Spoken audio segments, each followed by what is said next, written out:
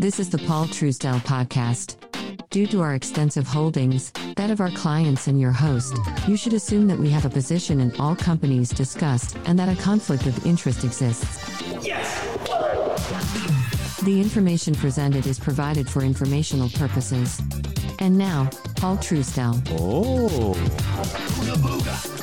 Well, it's 5 o'clock in the afternoon on Tuesday, October the 12th. I feel like I got my mojo back. The weekend was interesting. Got me a little bit sideways, a little bit jumbled, and a little bit jivey. What do you say we get started and finish up what I talked a little bit about this morning and gave you a preview? Let's talk a little bit about China. China's largest coal-producing region was hit by severe flooding, threatening the country's already strained power supply and displacing more than 120,000 people as residents called for help from other regions. Yes, ladies and gentlemen, boys and girls, one and all, China has a problem when it comes to rain, and it has been flooding the zone that they dig a lot of their coal from. And as a result, when you are overly reliant on one form of energy, you don't have a lot of natural gas or oil, and you got a problem. You want to know why China is expanding and muscling up in the South China Sea? They need the oil. There will be a war at some point in time, and the Pacific Rim, and it will involve China, and it will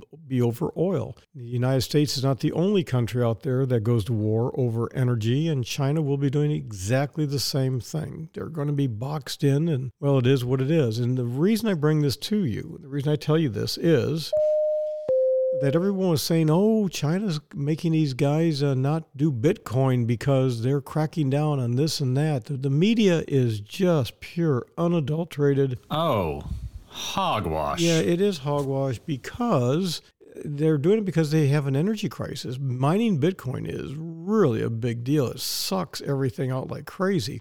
Now, China also is really big into electric vehicles. I mean, huge into electric vehicles. And the problem with electric vehicles is they're not as efficient as you think. Natural gas production in China has not kept up with consumption, requiring increased imports of gas. When it comes to oil, China accounted for 40% of the 2004 oil consumption increase, and thus is a key part of the economic cycle which had led to the oil price increase worldwide. Nuclear power in China accounts for approximately 1.4% of China's electricity, which is low compared to other developing nations. China mainly relies on coal for electricity, and as a result, China leads the world in both coal production, consumption, and pollution. So when you have very few natural resources, such as gas and oil, you're burning coal to produce electricity. When you have an economy that's going absolutely ape shit, which is what's going on in China, you have a tremendous amount of pollution, but all of the buttercups and snowflakes here in our nation, oh, China, we can't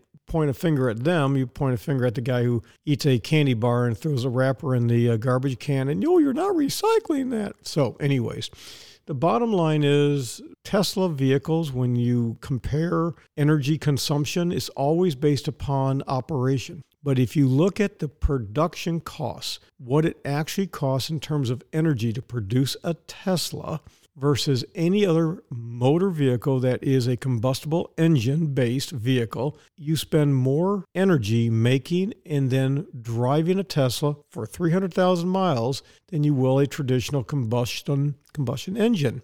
In addition to which, when you have an electric vehicle, you don't have gasoline taxes. So you don't have the road taxes, which is what our nation is built upon when it comes to the highway structure. So when you look at news, always remember, never forget that most of these people that talk about news are stupid. They can't critically think. A lot of them are drunk, they're high, they don't know what's going on. Not all journalists, but a hell of a lot of them have got real serious mental problems and are not that bright. Statistics show that. So there's a lot more going on in China when it comes to energy, when it comes to manufacturing, when it comes to real estate. It's an interesting thing. And so, as a result, be careful when you invest in things you don't thoroughly understand. So for those of you who are investing in cryptocurrency, well, just bless your sweet little hearts.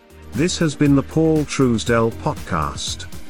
The Paul Truesdell Podcast is sponsored by nobody. Why?